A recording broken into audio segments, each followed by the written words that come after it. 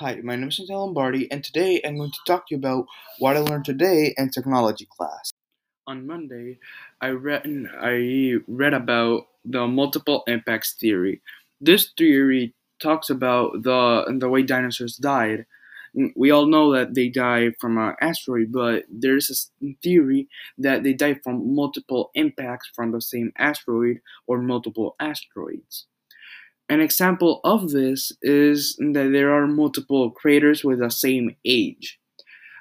And at first, it seemed like a weird concept, but thinking about it might be true that dinosaurs died from multiple impacts since it wouldn't be logical that a whole race of organisms died from one asteroid.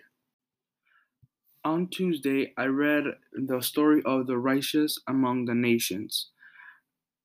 This story was a very touching one that talked about the heroes during World War II.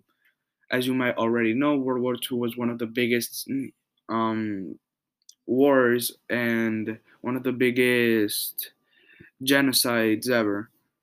And it talked about how some people, even in these trying times, try to help the Jews survive, and even if they were affected in the situation. And that shows that even in bad situations, people there is someone willing to help, since even neighbors from some of the Jews saw their neighbors being, being taken away, rounded up, and killed by the Nazis, and they just exploited that death to their advantage. And look around, there are some people that really want to help the Jews survive. On Wednesday, I read about the 2008 financial crisis.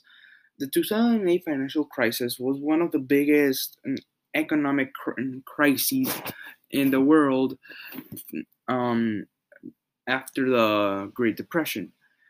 This crisis affected many countries, not just one, but many, since most of the economy at the time was concentrated in the US, and that affected the economic flows between countries, and then the global economy collapsed.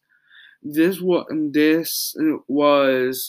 caused because of shadow banking and no borrowing restrictions, which caused money to just being given away like crazy and no loans being paid, and many people couldn't repay their borrows, and that caused the economic system to collapse.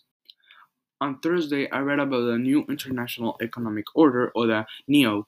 The NEO was economic order that was implemented or tried to be implemented by the NAM, or the non-aligned movement, in mid Cold War around the 1960s.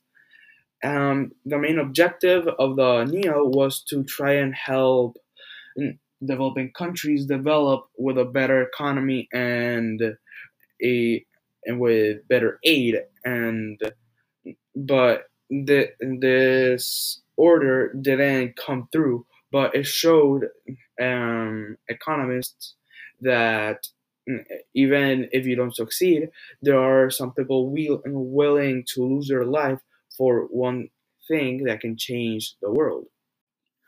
On Friday, I was in the Yale MUN conference, plus I read a part about music and psychology. At the conference, and what I read was very interesting, since like many other people, I enjoy music, but many of the things like memories come back from certain songs.